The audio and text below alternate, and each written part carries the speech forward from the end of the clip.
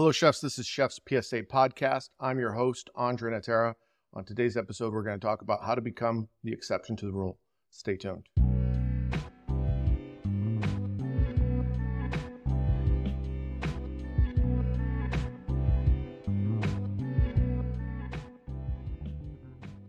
This episode of Chef's PSA is sponsored by J&R Grills and Smokers. I use J&R Smokers and Grills for over 5 years as a chef, and I can tell you there's a huge difference cooking over live fire or smoking with wood than using gas. There's only one way to get that real wood flavor. And now they've just released the J&R Vault holding cabinet. It'll probably be the last holding cabinet you'll ever buy. It's built with 14-gauge stainless steel interior. It's ultra durable. It has precise electronic temperature control. The exterior doesn't get hot, and it's going to outlast those other holding cabinets that you've used that always break down. If you're going to put all that effort into grilling and smoking perfect meat, then you probably need the right cabinet to go with it. They build everything in Texas and ship to all 50 states and over 50 countries. J&R, they'll stand with you. They've always stood with me. Go to jrmanufacturing.com to learn more.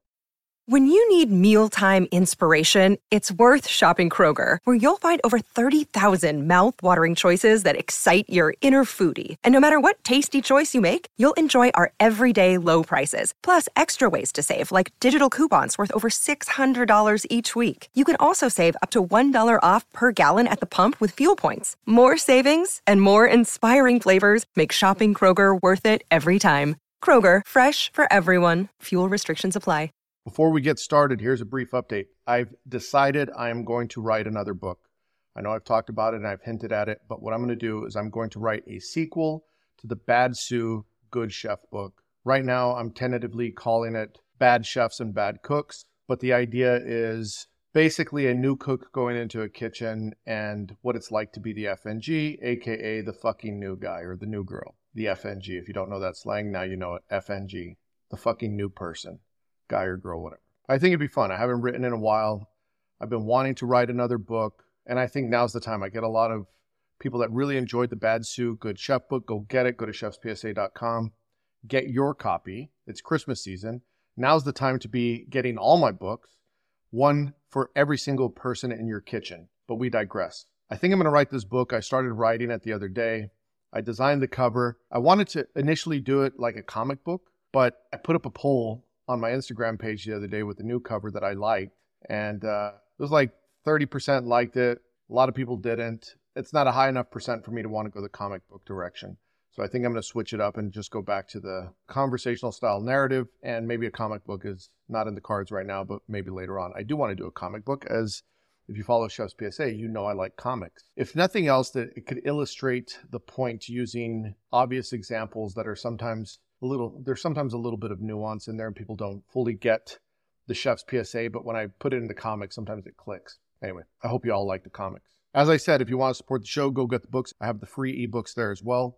Go get some merch. It's Christmas season coming up, and you could get lots of Chef's PSA merch like hats, t-shirts, hoodies. It is hoodie weather. Get yourself a journal, write shit down, get yourself a book, get smarter, listen to it. If you don't like reading, you could read with your ears. All the books are in audio, multiple languages, Spanish, English, Italian, ebook, and so on. Something else that I'm working on, I have to teach myself how to do it, but as a lot of you know, I am fascinated by AI, all those comic images that you see I create using AI image generation. And I've been helping a lot of my chef friends to use AI for their work, in particular, like looking at food cost or writing menus for proofreading, spelling, grammar, analyzing menus to make sure they're priced accordingly. And so anyway, I'm thinking of making some GPTs myself for chefs. So I don't know if I'm going to do that. I got to figure it out, but it's something new that I can learn how to do. And if you follow the podcast,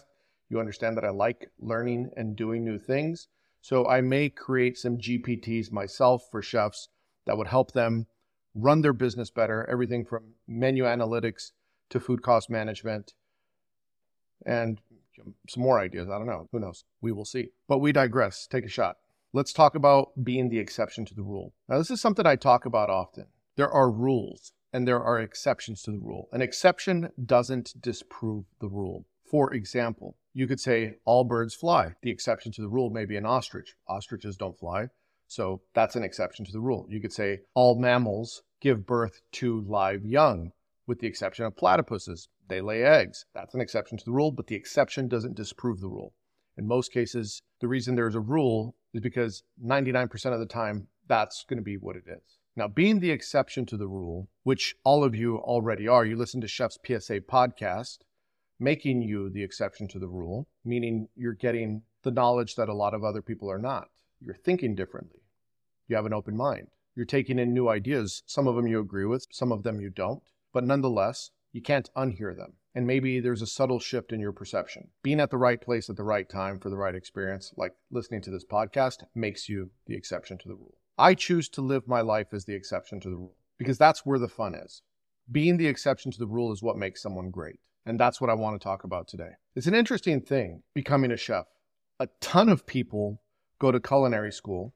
And of the amount of people that go to culinary school, many of them drop out. And of those that drop out, many go into the industry and leave after the first year because they find out it's not what they wanted. And of those that stick it through, even fewer become sous chefs. Let's just say a kitchen has 4 or 5 sous chefs in it, a big kitchen, and 100 cooks. Of those 4 or 5 sous chefs, maybe only 1 or 2 will become the executive sous chef.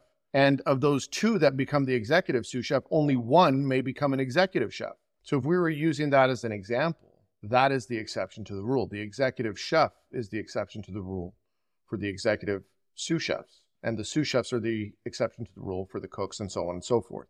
The cook that remained in the industry is the exception to the rule. And the cook that made it all the way and beat the game is truly the exception to the rule. It's something to think about. So how are you going to become the exception to the rule? Not everyone's going to do it. And that's the sad reality of this business. A lot of people are going to get in and they realize immediately it's not for them. And they want to find a way out. Cooking really high-end food is the exception to the rule. Not every restaurant is like that. The majority of restaurants are busy, casual restaurants, and that's not bad. That's just what it is. There's nothing wrong with that. Those restaurants need to make money, they need to feed people, and they all serve a purpose. So when people look at really high-end restaurants and think that all food is that way, so you go to culinary school because you saw someone on TV or you saw an episode of Chef's Table and you think that's what you're going to be cooking in a restaurant when you graduate, or that's the way all chefs cook, it's not. It is the exception to the rule. I saw a meme today. It was like the cook that shows up on time, doesn't complain, knows how to cook, never calls off. It was like that Matthew McConaughey, it's a wazi, it's a woozy, it's a fairy dust. It doesn't exist. It's like, yeah, that's true. Those cooks are so hard to come by. But when you are that person, all the doors open for you. But acting as the exception to the rule sometimes is a double-edged sword, because being the exception to the rule doesn't mean having a holier than thou attitude or you're above the work. You have to be willing to work harder, do more, because the exception to the rule could also be used as a negative. Everyone cleans, the exception to the rule doesn't because they're lazy, right? So it's a double-edged sword. So the exception to the rule doesn't always mean a good or a bad thing. It's just providing a frame of reference versus something else. So while I was preparing for this podcast, I started reading some stats that were kind of shocking, just to illustrate the point of how difficult it is to move up in this business. In the United States alone, there are approximately 400,000 culinary students enrolled in culinary school or some sort of culinary training. 400,000 culinary students right now. And the average graduation rate for culinary students is about 63%. And that's the average of all the different culinary schools and colleges in the U.S. So at about a 63, 64% graduation rate across the United States. This episode is brought to you by Reese's Peanut Butter Cups. In breaking news, leading scientists worldwide are conducting experiments to determine if Reese's Peanut Butter Cups are the perfect combination of peanut butter and chocolate. However, it appears the study was inconclusive, as the scientists couldn't help but eat all the Reese's. Because when you want something sweet, you can't do better than Reese's. Find Reese's now at a store near you. Think about how many of those leave the industry within the first year. The other fascinating stat is there's about 170,000 executive chef jobs in the United States, roughly. It's kind of hard to track because an executive chef is not the same everywhere, but for the sake of context, there's 170,000 executive chef jobs in the United States. That means that this year there are currently more students enrolled in culinary school than there are chef positions, head chef positions available for them. And then you think about, the top end exclusive restaurants, whether this is a James Beard award-winning chef or a Food and Wine Best New Chef or a Michelin starred place, and how few of those exist in a market. Let's use Michelin as an example. There's approximately 200, give or take, Michelin-starred restaurants in the United States. That means, let's say there's 170,000 executive chef jobs, and only 200 of those are in Michelin-starred restaurants. So the chances of becoming the chef at a Michelin-starred place it's not even 1%, it's less than 1%. It's 0.1%. That's the odds of becoming that. And you think about the amount of people that are enrolled in culinary school and how that filters out. And I'm not saying this to make anyone feel disenfranchised with the industry, but I think it's important to understand that. Now, if you look at Chef's PSA podcast, one of the things that I always talk about is be the best cook, go work in great kitchens, get a mentor. It's better to be the worst cook in the best kitchen than the best cook in a worse kitchen. And the reason I say all that is because it does start to create your mindset of becoming the exception to the rule, because people aren't taking on the difficult work. Like I'll do posts. Don't be afraid of the hard work. Be the person that shows up early. Be the person that's responsible. Don't think you're fooling people with bullshit lies on the line. Take opportunities when other people are saying no. Be willing to take the risk. Be willing to put yourself out there. Go out and network. Meet people. Make friends. Be nice. Don't burn bridges. Because even if you do 50% of those things, you're already putting yourself in a category where most likely you will become a chef. And if you do all those things, you're putting yourself in a category where you're going to become a world-class chef, becoming the exception to the rule. I've said many times, I think it's really important to get a mentor, plan out your career path. Don't waste time working in kitchens that you don't aspire to run. If you don't want to work as the executive chef in the kitchen that you're in now, and you aspire to work in something different, then why are you there? Because the only thing you're learning is how to run that type of kitchen. And the longer you're in that kitchen, hoping someone's going to rescue you, the more difficult it will be every single day to leave that kitchen and go work in the type of kitchen you want to be in. I've said it before, no one's coming to save you. You have to save yourself. Create your own path and be the exception. And so we start to think about, I give out some numbers, 63% of the students graduate, fewer become sous chefs, many of them leave, even fewer sous chefs become executive chefs. So why is that? Why do people leave? What causes that? Well, COVID was basically a great shakeup for the industry because it allowed people to go discover if they were good at something else. It's like a conical sieve in positions. There's a lot of people at the beginning, and the further and further and further you get down to the bottom, the more difficult it is to get through. So competition is there. You can't be the person that's not out hustling the other cooks or the person that's not out hustling the other sous chefs or so on. You have to be the one that leaves no doubt in anyone's mind that you are the person for the job. The other difficulty is there's the skill development that comes with becoming a chef. You have to go from zero, not knowing anything, being a completely green cook, to all of a sudden being the type of chef and cook that can execute on a multitude of different skills. Butchering, sauteing, braising, cooking methods, sauce work, product ID, knowing what things are. On top of that, knowing how to lead people, deal with mental stress, and all the other things that go with working in a kitchen. Having the physical stamina to be on your feet all day with the turning and the bending and the crouching and the moving, and don't forget the heat.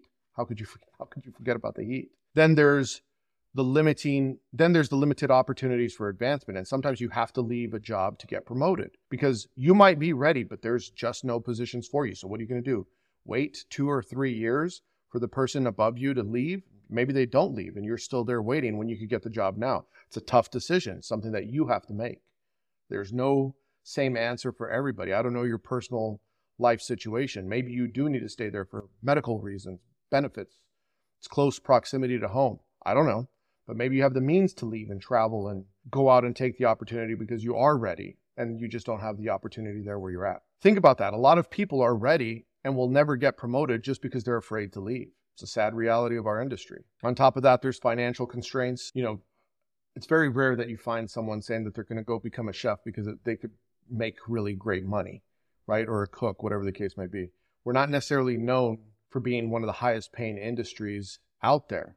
As a matter of fact, I heard the other day that being a plumber or an electrician right now is getting you close to $200,000 a year in Austin, where I live, because of the amount of development that's there. And not a lot of people have those skills anymore. So go figure, maybe being a cook will one day start paying that when no one remembers how to cook anymore. You're dealing with the work-life balance. A lot of people don't like that. Long hours. I don't get to see people. I end up missing a lot of family events or social events with friends. I don't have a social life. Girlfriend, boyfriend is always breaking up with me, whatever, right? we've all gone through it. It makes it tough to show up to want to be the exception to the rule when you're dealing with all this difficulty outside of work. Then there's the people that have zero presence and zero network. They're phenomenal chefs, phenomenal cooks, totally ready, but no one knows who they are. They don't have a network. And as they say, it's not what you know, sometimes it's who you know. Someone's picking up the phone and making phone calls and saying, hey, I got a chef job for you. And every single opportunity is open because people know you.